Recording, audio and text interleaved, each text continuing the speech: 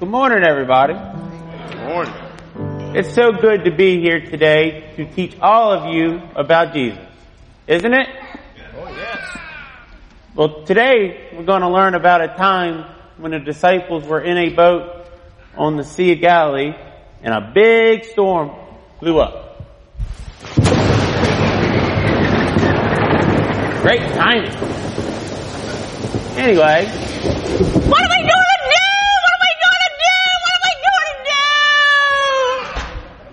Whoa! Callie Mae! Calm down. What are we going to do about what? Didn't you hear that noise? We got to do something or we're all going to die. What are we going to do? What are we going to do? Noise? What noise? That noise! What, you mean the thunder? Yes, the thunder! Well, there's no need to get all worked up about a little thunder. A little bit of thunder? A little bit of thunder? There's a huge thunderstorm headed our way. What are we gonna do? What are we gonna do? Okay, calm down. I'll let you know what we're gonna do. Okay, I'm calm. What are we gonna do? Relax! Here's what we're going to do. What? Nothing.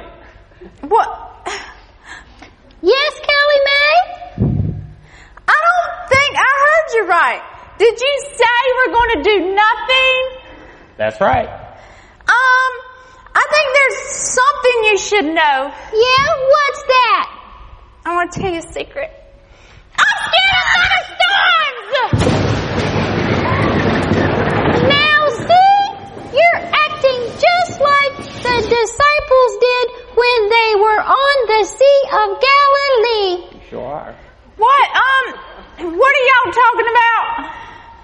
Well, I was just about to tell everybody here about the time when the disciples were on a boat in the Sea of Galilee when a big storm blew up.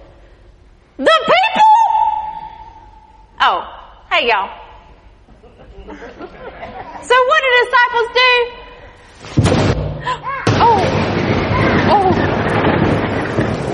They freaked out, just like you're doing now.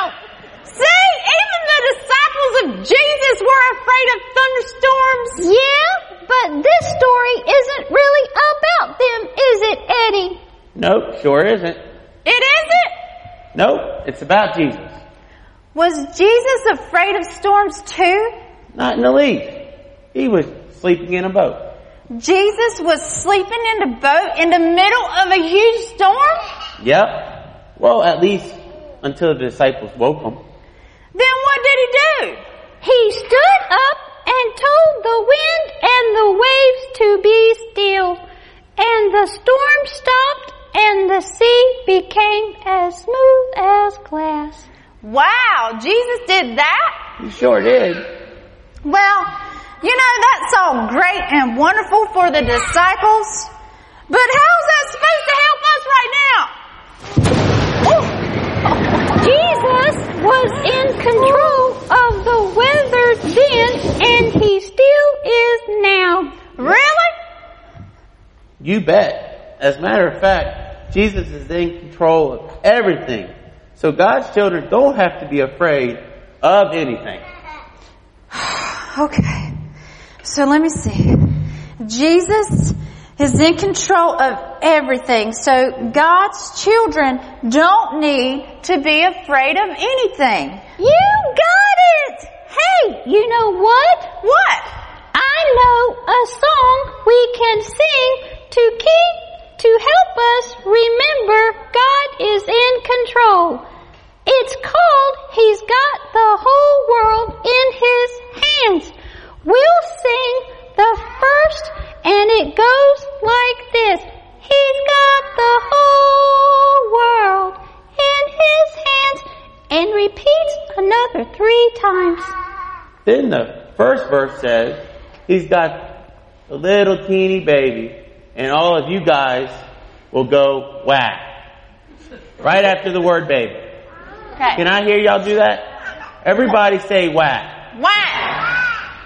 Okay. Good job. Let's try it with the verse. He's got the little teeny baby. Great job. The second verse says, He's got you and me, brother. And all of you guys go, sister, right after the word brother. Then the last verse says, He's got everybody here. And all of you guys will go, yeah, right after the word here. Okay? Got it. Okay. Y'all ready? Let's try it. He's got the whole world in His hands. He's got the whole world in His hands. He's got the whole world in His hands. He's got the whole world in His hands. He's got the little teeny baby in His hands. He's got the little teeny baby in His hands. He's got the little teeny baby in His hands. He's got the whole world in His hands. He's got you and me, brother. Sister. In His hands. He's got you and me, brother. Sister. In His hands. He's got you and me, brother. Sister. In His hands. He's got the whole world in His hands.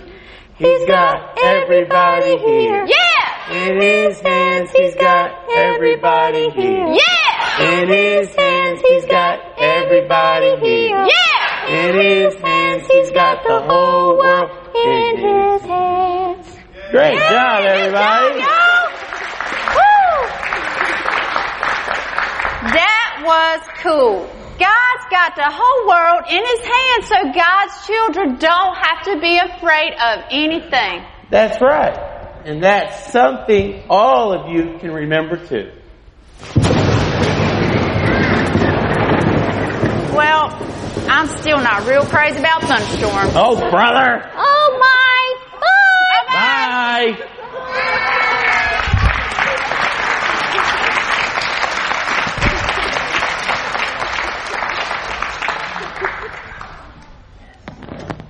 At this time, our children will be dismissed to Children's Church, room 104. Are you glad God's in control of everything today? No matter what you're facing in your life, no matter what the turmoil may be, God is in control. You know, we watch the news right now and we see what's going on around the world.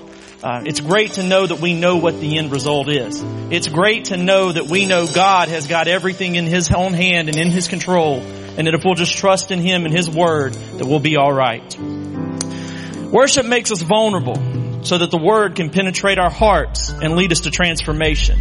It was in Isaiah 40:9 that it was said, the grass withers, the flower fades, but the Word of God stands forever. His Word is infallible and true. It will never be disproven. It will never be defeated. Right. And so in a world of trouble and turmoil, as I just talked about, we need God's Word more now than ever. Because it gives us the fuel we need to make sure that we press on each and every day.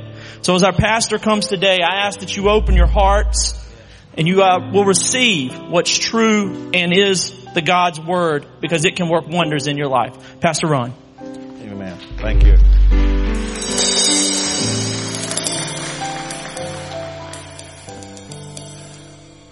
Let me tell you a story about a man named Simon.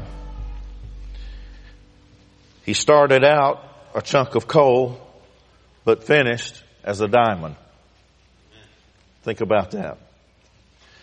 You have in your bulletin today an outline of the sermon. You're welcome to follow along with me. I appreciate you being here. I appreciate this church service I've been in this morning and the presence of the Lord. This morning I'm going to share with you about a man in Christ. And as you'll notice at the top of the page there, I've written that Paul said, I knew a man in Christ. That's where that phrase comes from. Although I'm not preaching this morning about Paul, the message is going to be about Peter. Paul was the one who uttered that phrase, I knew a man in Christ, and he was referring to himself in 2 Corinthians chapter 12 verse 2. Paul didn't want to call his own name. He didn't want to brag on himself. He didn't want to bring attention to himself, but he had a story to tell. So what he said was, I knew a man in Christ, and then he began to tell the story of what happened to that man, who was really Paul himself. He was deflecting attention from him to use a story and tell a story that needed to be told. However, Paul wasn't the only man in Christ, was he? There's a classic in Christian literature entitled A Man in Christ, and it's about Paul. It was written in 1935. One of the first books that we were told and assigned to buy when I was in college preparing for ministry was A Man in Christ, written in 1935 by a man whose last name was Stewart. But Paul was not the only man in Christ. As it turns out, there are many, have been many, and Peter was one of those, a man in Christ. So this morning I'm going to, for the next few minutes, if you'll listen carefully, follow along with me, I believe the Lord will speak to our hearts this morning about what that means to be a man or a woman in Christ. Simon Bar-Jonah was this man's name. In Matthew 16 verse 17, if we were to follow a timeline of Peter in his ministry, it would have been about 2 or close to 3 years after after Peter started following Jesus. He had this meeting with Jesus where Jesus asked the disciples, who are men saying that I am? What are people saying about me? Jesus asked. And so Peter spoke up and I'm going to cut the conversation short for time's sake. He said, you're the Christ, the Son of the living God. That's who I say you are. And then the Lord responded to Peter by saying, blessed art thou, Simon Bar-Jonah. He called his name, Simon Bar-Jonah, for flesh and blood has not revealed this to you, but the Father which is in heaven. I'm just illustrating by sharing this passage of Scripture that Simon Peter's name, his real name was Simon Bar-Jonah. Now, Bar simply means son, and Jonah was a configuration of the name John or Jonah. Very similar names. Sometimes they're equated. So Simon Bar-Jonah means Simon, the son of Jonah. Now, that's important, I think, for us to understand, because when we turn to John chapter 1 verse 42, there's a confrontation, not in a bad sense, but in a good sense, where Peter is meeting Jesus for the first time, and Jesus looks at Peter and he says to him something that may seem strange to us. In John 1:42, he says, now your name is, basically says your name is Simon Bar-Jonah, your name is John, but I'm going to give you another name. I'm going to call you, and we usually hear this name pronounced Cephas. However, actually that C should sound as a K, like we would say cat or catastrophic or some of those other words. It sounds as a K sounds, so his name was Kepha or Cephas. And Jesus says, I'm going to call you that. Now, what's happening is Jesus is recognizing that he's Simon, son of Jonah, but I'm going to give you another name. I'm going to call you Kepha or Cephas, which the Bible says translated means a stone or a rock. And then that comes from a Greek translation from two words, Petros or Petra.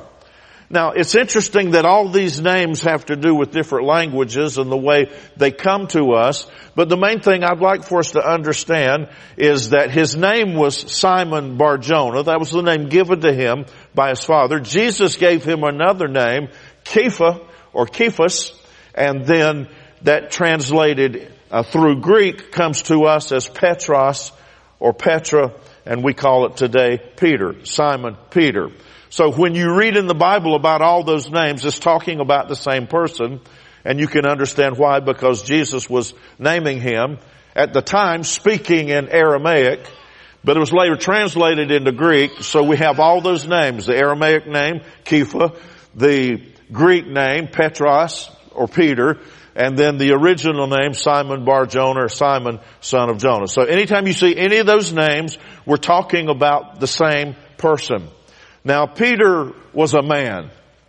Well, you say, well, who knows? Everybody knew that. No, I mean, he was a man. Peter was a man's man. He was, several weeks ago, Joy and myself were somewhere. I don't remember where it was. Probably a restaurant. At any rate, I looked at her and I said, is that a man or a woman? You ever been there? I couldn't tell.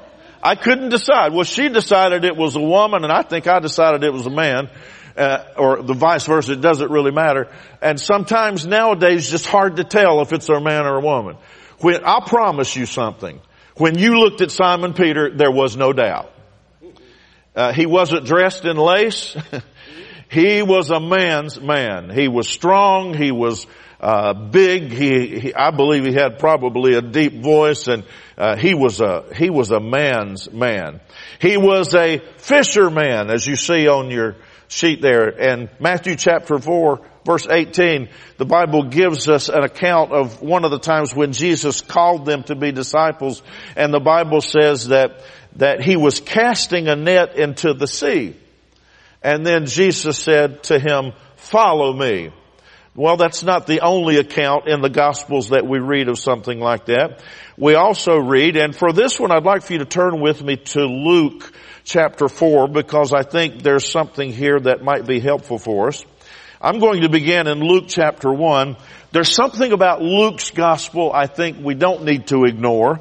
He mentions this in his introduction, and Luke says in chapter 1, verse 3, as he's introducing his letter to this man that he's writing to, Theophilus, Luke says, it seemed good to me also, having had perfect understanding of all things from the very first, to write to you an orderly account, most excellent Theophilus, that you may know the certainty of those things in which you were instructed.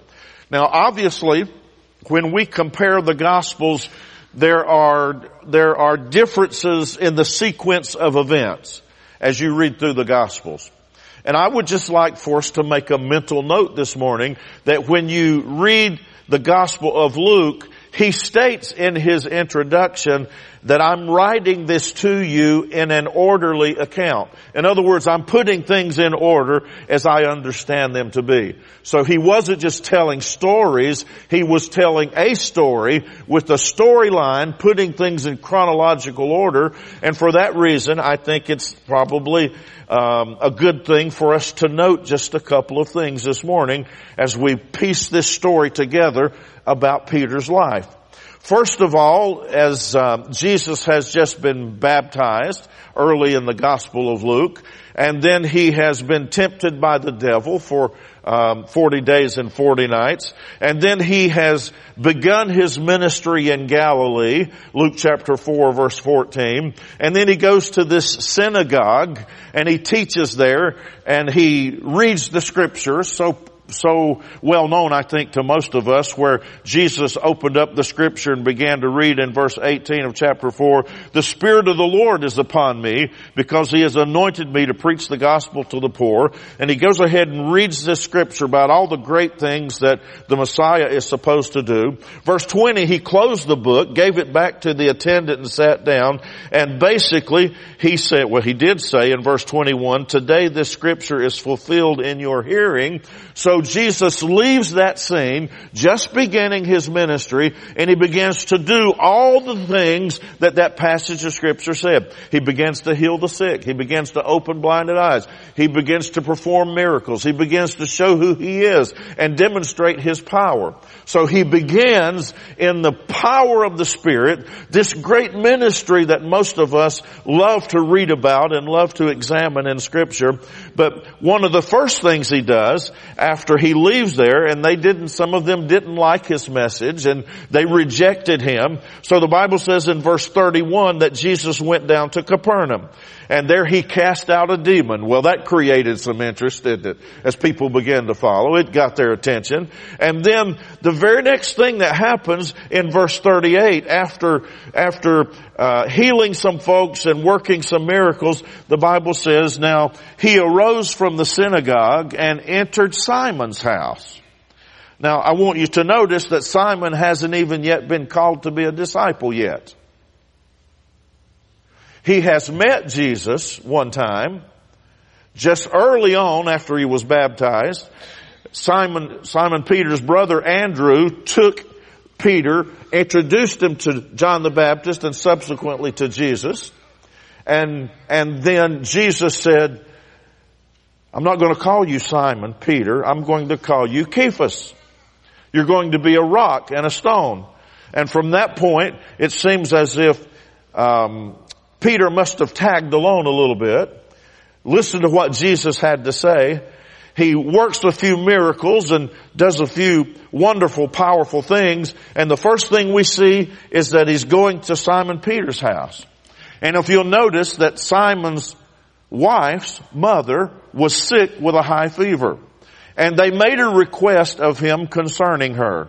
So he stood over her and rebuked the fever, and it left her, and immediately she arose and served them. So now Peter has seen a miracle from Jesus in his own family. His mother-in-law has been healed. And then Jesus healed many after the Sabbath sunset. And then he begins to preach in Galilee, which brings us then to chapter 5, where I want to focus for just a few moments. Now notice, if you would, the Bible says, so it was, as the multitude pressed about him to hear the word of God, that he stood by the lake of Gennesaret. Now, anytime you read the lake of Gennesaret, the Sea of Galilee, Lake Gennesaret, all of that is the same body of water. It's not an ocean, it's a big lake. And so the Bible says, so it was, the multitude pressed around Jesus to hear the word of God. He stood by the lake of Gennesaret and saw two boats standing by the lake. But the fishermen had gone from them and were washing their nets. Then he got into one of the boats, which was Simon's, and asked him to put out a little from the land. He sat down in the boat and he taught the multitudes from the boat. And then when he had stopped speaking, he said to Simon, launch out into the deep and let down your nets for a catch. And then he goes on to say a little bit later, Master, we have toiled all night and caught nothing. Now, let's pause there for just a moment. Jesus has performed miracles and already this early on created a following, hasn't he? Wherever he goes, people are thronging around him. So here we are early in the morning at the lakeside, and there are already throngs of people gathered already around Jesus to hear what he would say. Jesus sees a boat in the water and gets in the boat, then finds out it's Peter's boat and says, let's take me out a little ways. I want to talk to these people. So he goes out and he begins to minister to the people. Now, as he ministers to them and preaches to them and teaches them, now Peter has been already, the Bible says, mending his nets and washing his nets. So you can imagine he's about ready to go. He's in this boat and he's listening to Jesus, and he's fished all night, and he's done a few things with his net, and so he's kind of tidying things up and cleaning things up, and so he's listening to Jesus, and then when he finishes, Jesus says, now, Peter, I want you to launch out into the deep and throw your nets down. Now, that may not seem very significant. I believe it's very significant. Because Peter said, now Lord, we've been fishing all night. We've been fishing all night long. And I'm tired. And besides, I've already cleaned up my nets and I'm ready to go in. And then why would that be so strange? It doesn't seem so strange to us because we're not fishermen. But you take a net like this and you stand up in a boat and you have to get everything just right and you have to prepare and you have to get ready and you have to make sure there's no tangles. So Peter's doing all of that, and he's got everything ready to go. And then the next thing you know, Jesus says, now I want you to cast your net out on the water. Now, if I'm standing in a boat in the daylight with the sun shining overhead and I stand up, what are the fish going to do? They're going to scatter. You don't fish with a net, with a throw net in the daylight where the fish can see you. And when the net hit the water and it threw a shadow over them, they'd be scattering and running. That makes no sense. Peter knows that. Now, I'm a fisherman, Peter says. And look at all these people on the bank looking at me. And Jesus is telling me to throw my net in the daytime? Why, anybody knows you don't throw a net like that in the daytime. You do your fishing at night.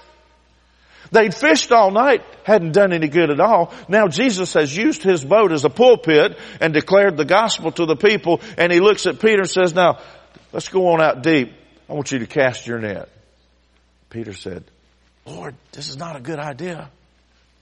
I think Peter didn't want to be made a fool of. You're asking me to throw a net in the daytime? You don't throw nets in the daytime with this kind of fishing. But Peter said, or Jesus said, you go ahead. So Peter said, okay, nevertheless, that's your word. Y'all are sitting in a dangerous place today. I thought about that when you sat down this morning. So then Peter said, okay, I'm going to do what the Lord said do. So he took that net and he threw it out. And I about pulled my microphone off.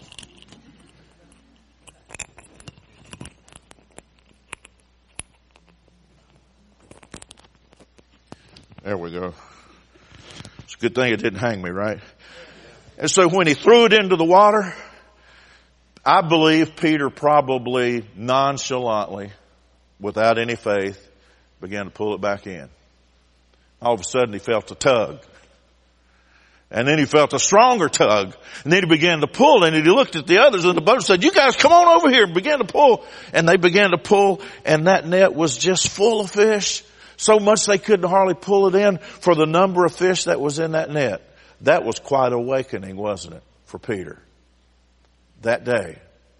Because he learned you can't always fear what people might think. You can't be afraid of what people might say, but you always need to obey the master. Amen? That was an important lesson that day for Peter to learn. So the Bible tells us that Peter's on his way now. He's learning. Now Peter throws the net out. They catch lots of fish, and then Jesus says to him, from now on you will catch men. Says that later in the passage. This whole incident had a reason. It had a purpose. It wasn't just about catching fish. It was about, Peter, if you'll listen to what I tell you to do, if you'll do things the way I tell you, if you'll trust me, you'll have success. And by the way, you're going to catch men and not fish in the future. Well, this catch was so supernatural. This catch was so unusual. The Bible says that Peter cried out, depart from me, for I am a sinful man, O Lord. We call that conviction, right? Peter recognized who Jesus was, and he recognized his own sinfulness. He was a sinful man. He was a big, strong man. On your sheet there I've shown in John 21:11, there's another incident very similar to the one I just shared with you about the casting of nets. And when they cast the nets this time, they dragged in the fish and the boats began to sink. And Peter jumped out of the water when he realized it was Jesus standing on the shore and swam to the shore. And when they got there, he had to turn back around and they were struggling. Jesus had prepared for them fish and bread upon a fire. And he looked at Peter and said, go help them get those fish. Peter ran out there on the edge of the water and grabbed that net and pulled it in himself. He was a strong man. I believe his hands were cut and scarred from handling fish and nets. I think his skin was rough. He was tanned and weathered. He was a rugged kind of a man. He was a businessman along with his brother Simon, or his brother Andrew, and then James and John. They were in a partnership together, and they had a business. So notice, he was a man. He was a man's man. He was a fisherman. He was a businessman. He was a big, strong man. He was a sinful man. He knew how to curse and swear. I mean, according to the world, you expect that from a man sometimes, don't you? To fit in. How many of you have ever heard the phrase cuss like a sailor? There's some occupations that it just seems to kind of go with. That's the kind of man Peter was. Oh, was he rough? Was he tough? He was loud and he was mouthy and he spoke often and freely. He didn't know how to control his tongue. There's one place in Scripture where the Bible says this, and Peter, not knowing what to say, said. And he was always doing it. He was always putting his foot in his mouth. Jesus said, I'm going to be crucified. I'm going to be put on a cross. I'm going to give my life. And Peter speaks up and says, not so, no, not so, Lord. It'll never happen to you. I'll be with you. We'll make sure that doesn't happen. Jesus responds to him when he makes statements like that and say, get thee behind me, Satan. So very direct, very outspoken, very, we might even sometimes say obnoxious, undependable. Can't count on him. The Bible says that when Jesus was arrested, and it is true, he stood up for Jesus and swung the sword and cut the ear off of one of the servants, and Jesus healed it and put it back and let him know this wasn't about a fight. We were going to follow through with the plan of God. And Peter, you're not going to stop it. But then the Bible teaches us that he, along with the others, fled. And as Jesus was carried to be crucified, Peter did something that he's very well known for, did he not? He denied the Lord. Somebody said, I know who you are. You're one of the ones who followed Jesus. You're one of his disciples. No, not me. Somebody else accused him again. You got the wrong person. You are sadly mistaken. I don't know who he is. And then again, the accusation was made, and the Bible said that he denied with cursing and with swearing that he knew who Jesus was. I have nothing to do with this man, he said, as he denied the Lord. Here's one thing we know about Peter. He was thoroughly human. He was thoroughly human. But Jesus saw in him a gem. As I've said, he started out a clump of coal. But now we're going to see where he ended up being a diamond. To whom did Jesus first appear after the resurrection? Jesus had been crucified on the cross, laid in a tomb. He rose again the third day and appeared to certain people. And in the 1 Corinthians account, chapter 15, verse 5, who was the very first person that Jesus appeared to in that list? Cephas. Simon Peter. We can imagine why, can't we? Peter has denied the Lord with cursing and swearing 3 times, forsook the Lord. Peter feels so badly about what you've done. You ever wondered how people can just do things that are bad things, and they feel badly about doing bad things, but they keep doing bad things and keep feeling badly? That's the way it is sometimes. Peter felt terrible about what he had done. He went out and wept, the Bible says, bitterly. He felt bad about that, but can you imagine the guilt that he carried? Can you imagine what a sorry human being he felt he was for having responded to the Lord Jesus and his arrest, crucifixion, and so forth the way he did? And the Bible teaches us that when Jesus was resurrected from the dead, 1 Corinthians 15, that account shows him going first to see Cephas. I imagine that Jesus embraced him.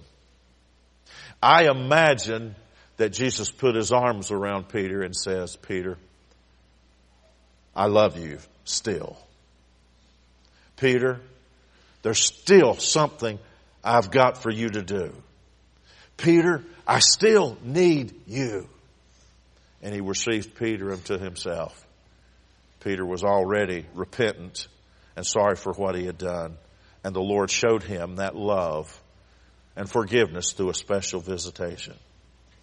Jesus' parting words to John before his ascension in John 21. Now I realize there's other things happening before Jesus ascends, but this is a personal conversation that the Lord had with Peter. Such a powerful, powerful passage. The account I shared with you a while ago of where another net scene took place and fish were caught, and Jesus had bread and fish on the fire, invited them to come for breakfast after a long night of fishing. And they'd caught nothing, but then he tells them to throw the net out, and they catch all kinds of fish, 153 big ones. That qualifies as a successful business or successful fishing trip in my book. 153 big ones. Well, that's what they caught that day. And they're having breakfast, sitting down with Jesus. Can you imagine being there in a scene perhaps very similar to this? The number wouldn't have been as great as this, but there they sat, listening to Jesus. Everything was quiet. They perhaps had just finished eating. And Jesus looks over at Peter and he says, Peter, do you love me? And Peter says, yes, Lord, I love you. Jesus a second time looked at Peter and said, Peter, do you really love me? And Peter responded the second time, yeah, Lord, you know I love you. And then the third time Jesus says it again, Peter, do you love me? And Peter responds, yes, Lord, you know all things. You know I love you. And Jesus each time said to him, then feed my sheep, feed my lambs, tend my sheep, take care of business then, if you love me, Peter.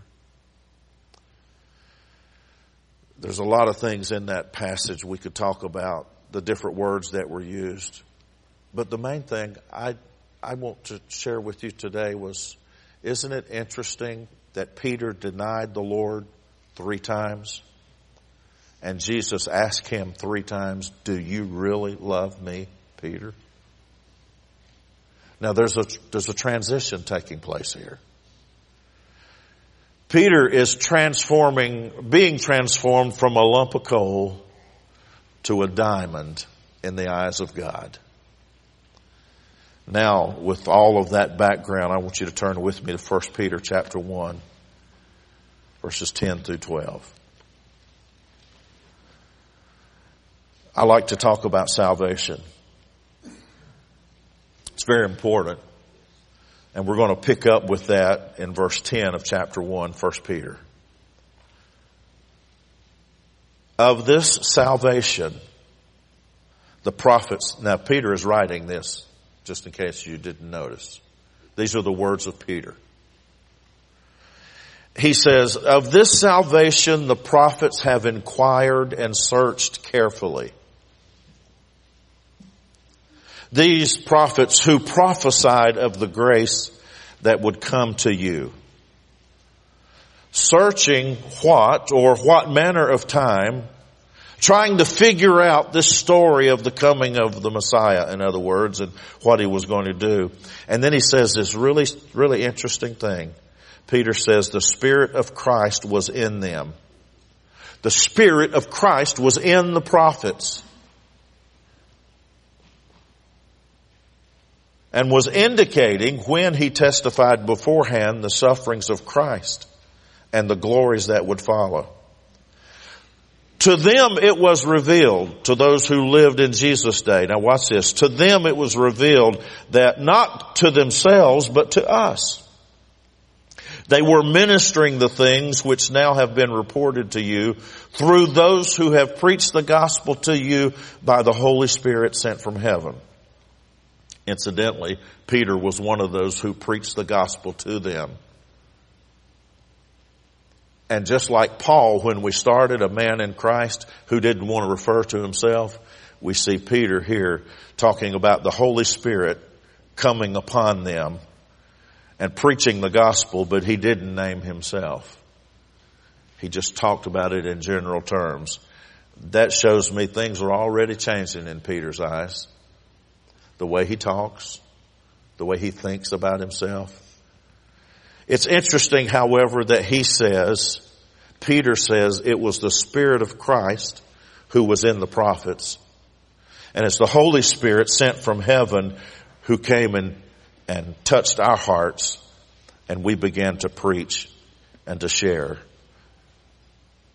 this wonderful salvation that Jesus gives. Let me ask you some questions from the book of Acts.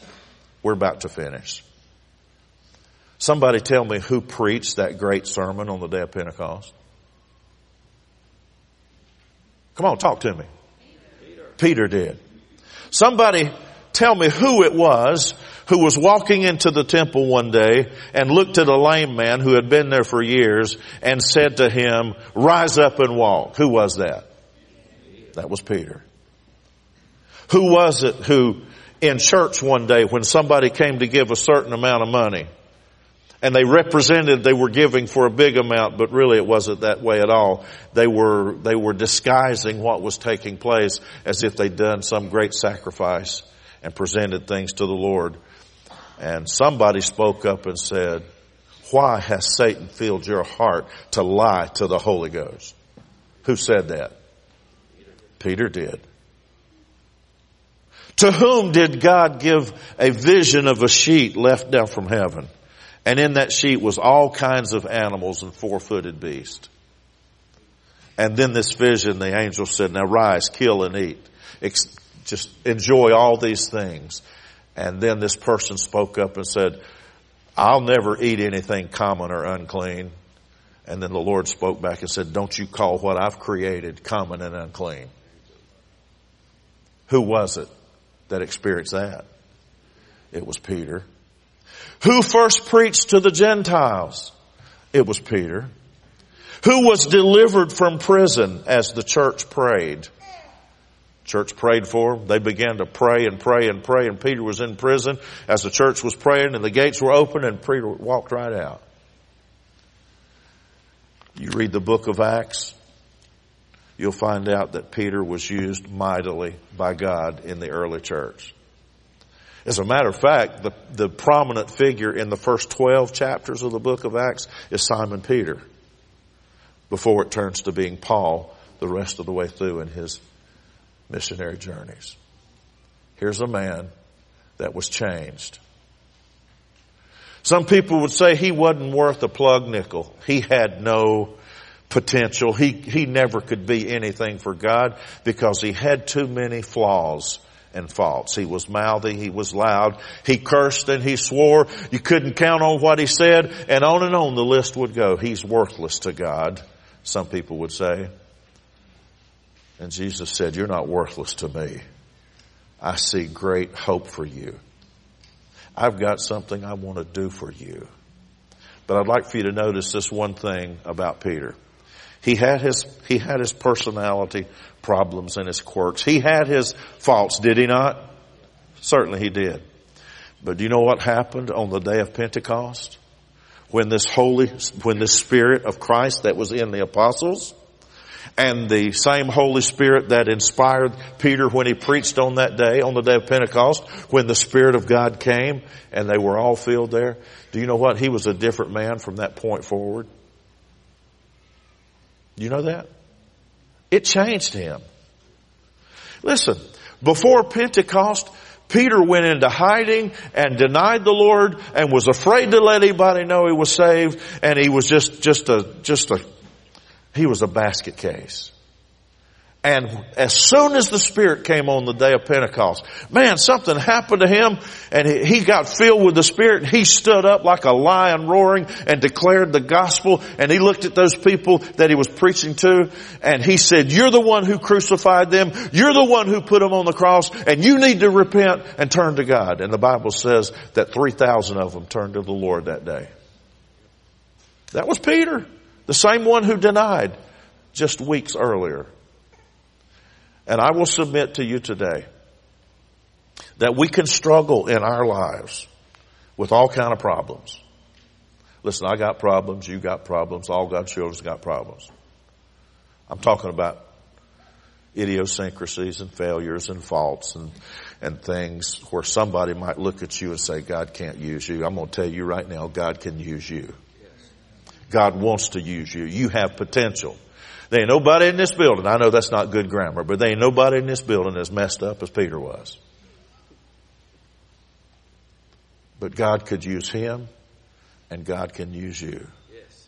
But here's the thing that's going to make the difference in your life. Now, as far as your salvation is concerned, it's the blood of Jesus on the cross. Okay? But having gotten into that point, if you want to go through this life being able to sing victory in Jesus and have a spring in your step and a smile on your face, if you want to walk in victory, if you want to accomplish something great for God, if you want to be an overcomer, it will be done through the power of the Holy Spirit.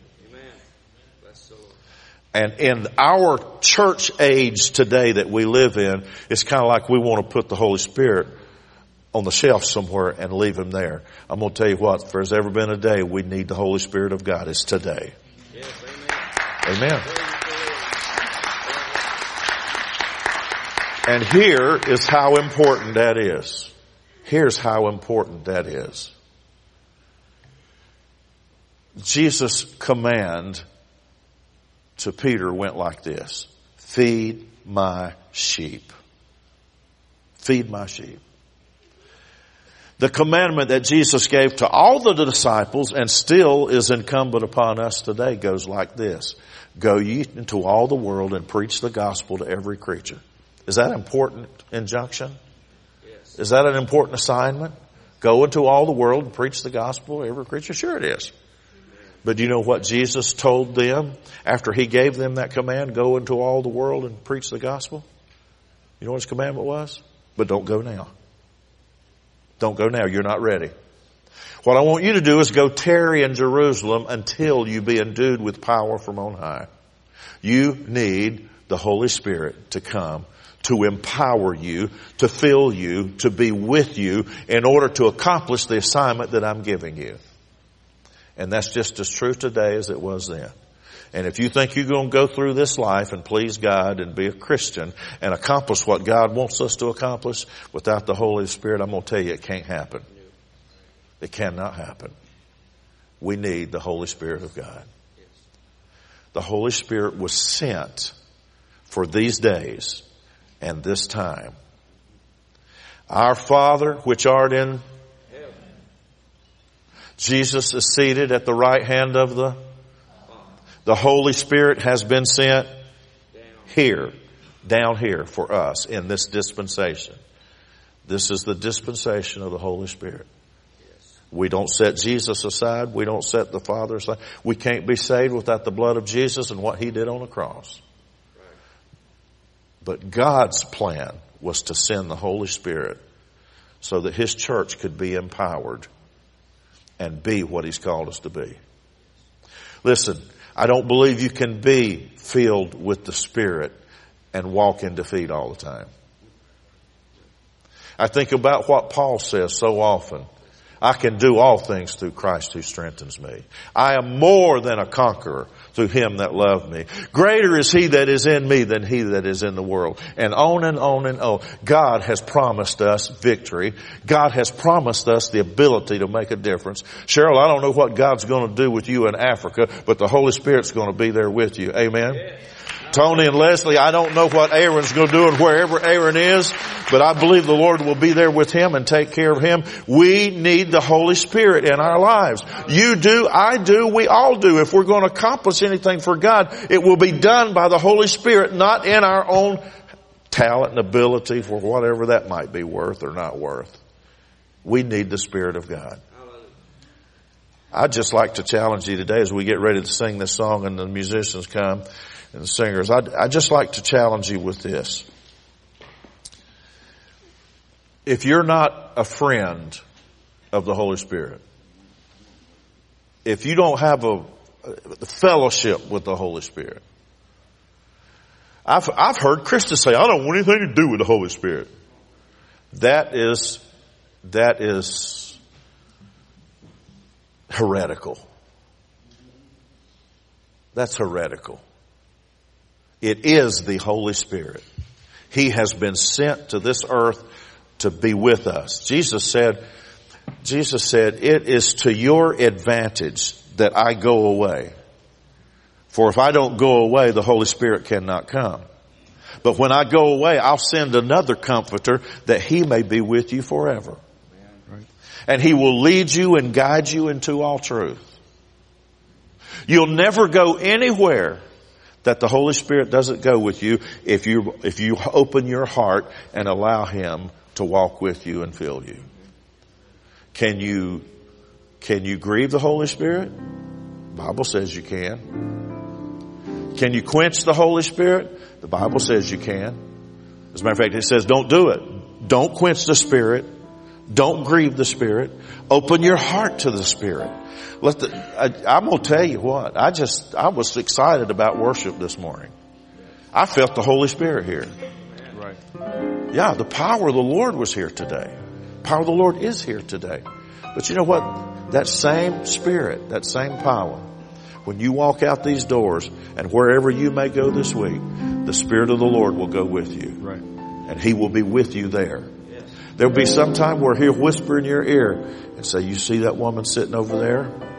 Looks very disturbed. I want you to go over and talk to her. What should you do? You should go over there and talk. That's what happened to Peter that day.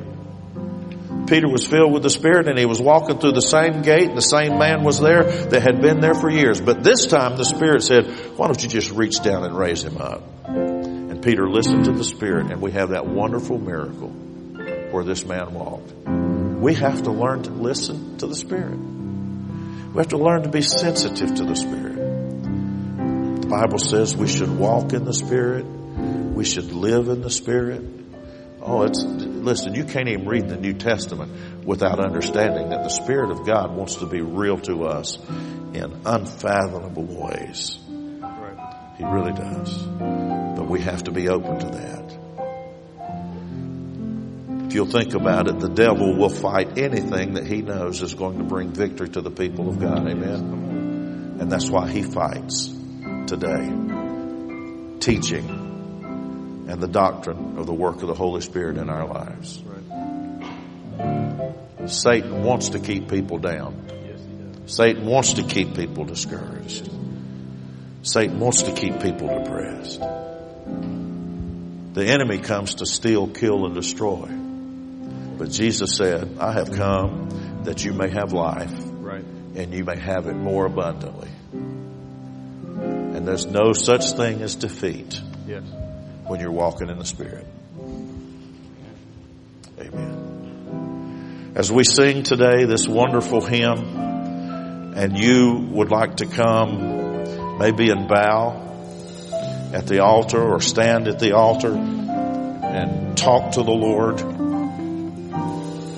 Maybe even invite the Holy Spirit to be more real and more precious to you than he's ever been.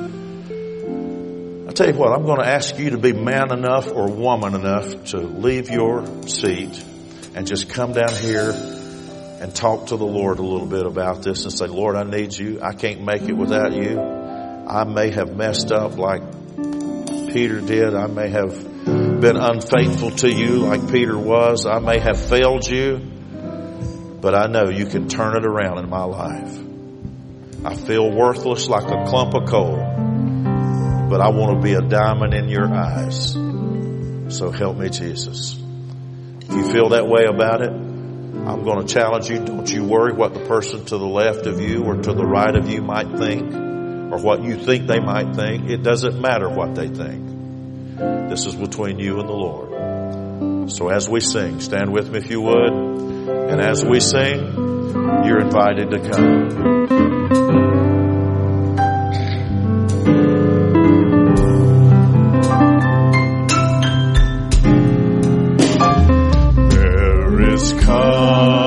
Coming a day when no heartache shall come, no more clouds in the sky, no more tears to dim the eye, all is peace forevermore. Golden shore, what a day, glorious day that will be.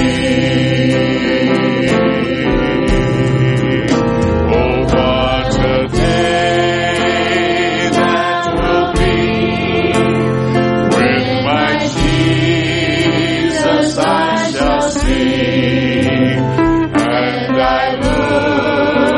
upon his face, the one who saved me by his grace. When he takes me by the hand and leads me through the promised land, what a day, glorious day that will be.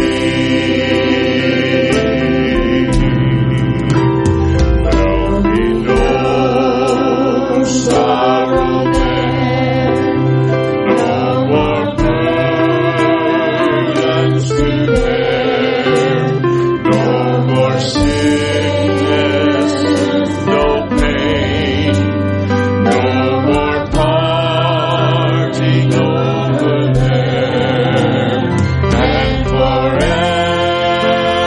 I will be with the one who died for me. What a day, glorious day that will be. Sing this. Oh, what a day that will be, with my Jesus I shall see, and I look upon his face, the one who saved me by his grace. When he takes me by the hand and leads me through the promised land, what a day, glorious day that will be.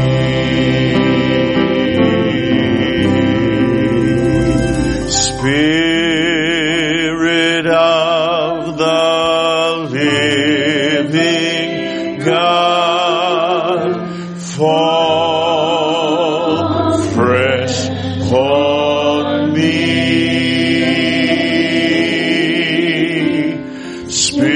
Spirit of the living God, fall fresh on me.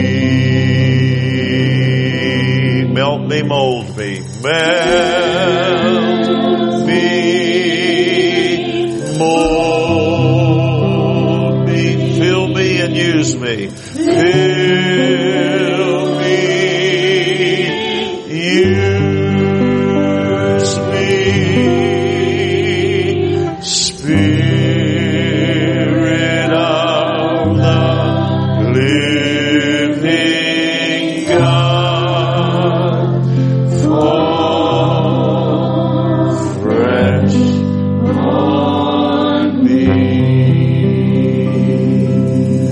I just pray for this entire congregation today. And Lord, I just pray that you would help us. Help us see the importance, Lord, of being filled with your Spirit. Help us understand, Lord, that there are things that we can do throughout the week to cause you to come closer and nearer and dearer to us. And there are things that we can do that grieve you. There's times when we quench your presence and your Spirit in our midst. Lord, forgive us of those things. Help us to understand, oh Holy Spirit, that revival comes from you, and miracles come from you, and healings come from you. And Lord, you can do all kinds of things in our midst as we are surrendered to the Holy Spirit of God. Help us, Lord. Help us to welcome you into our hearts on a daily basis. Lord, to understand that you desire to fellowship with us. You desire to speak to us. You desire to share your will with us. You teach us. You lead us. You guide us. You encourage us. You touch us. You bless us. You speak to our hearts. And oh, how we need that today. We need that fellowship with you. Help us, we pray. Oh Lord, somehow, some way, let this moment be a fresh beginning for many of us who are here. Understanding that we don't have to remain just a clump of worthless coal. But Lord, you can transform us into a diamond. One of your trophies. One of your jewels that Malachi said that you were going to bring together. So help us, we pray. Spirit of the living God, fall fresh on me. Spirit of the living God, fall fresh on me. You may have to break me and melt me. Break me, melt me. Now mold me and fill me. Mold me, fill me, oh Spirit of the living God, fall fresh on me. Let's sing this as we close. He abides, He abides, hallelujah, He abides with me. I'm rejoicing night and day as I walk in the way, for the Comforter abides with me. He abides, He abides, hallelujah, He abides with me. I'm rejoicing night and day as I walk in the way, for the Comforter abides with me. If you felt the Spirit today, say amen. Amen. I just keep coming back to the fact of what we're living in today and how real the Spirit has been in the past few weeks in my soul. How I've felt the Spirit here even more than I ever have before. And I believe that's just a sign of the time. That it's getting very close. And so I urge you to go forth and to spread the gospel this week. Speak the truth and share the message that was shared with you today. Be blessed.